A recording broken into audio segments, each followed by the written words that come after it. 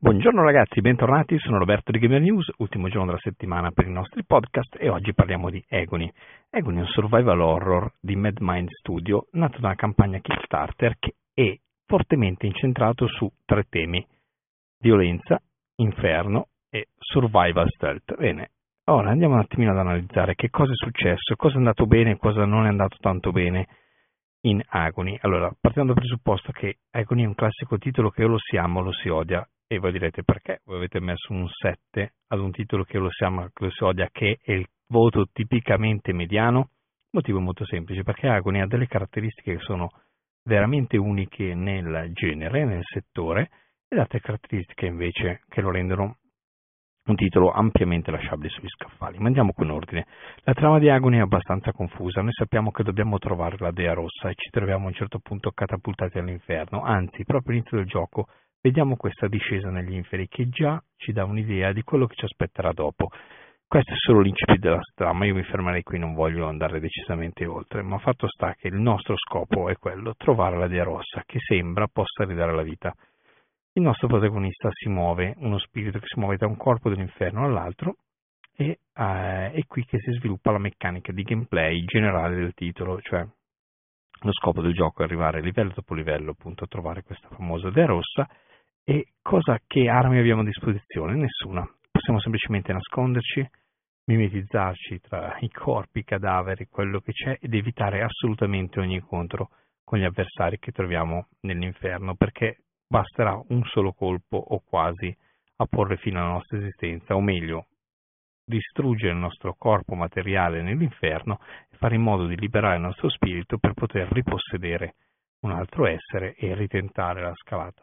Il sistema di checkpoint del gioco è un po' punitivo, nel senso che dopo 3 tentativi il titolo ti risbatte al checkpoint precedente. Alcuni checkpoint sono imposti, insomma, non troppo congeniali, ma c'è da dire una cosa: tutte le scorciatoie che libererete in Agony resteranno aperte per sempre, un po' in stile Dark Souls, quindi questo potrebbe aiutarvi di molto nel passare questo tratto dell'inferno. E in effetti il gameplay, alla fine di tutto il giro, è un po' ripetitivo, un po' fine a se stesso, ecco, niente di nuovo sotto il sole. Alcuni casi, alcuni bug vi obbligheranno in sostanza a morire, causeranno una morte prematura, insomma un po' di dispiacere da questo punto di vista c'è. E allora, perché questo 7? Perché Agony porta sullo schermo la rappresentazione dell'inferno più bella che mi è o ci è capitato di vedere da tanto tempo a questa parte. Gli sviluppatori di MadMind Studio hanno cercato di trasportare veramente il loro concetto di inferno all'interno del gioco e il risultato è effettivamente eccellente, cioè senza se, senza ma. Agony è il migliore inferno che possiate trovare sia su console che molto probabilmente anche su PC.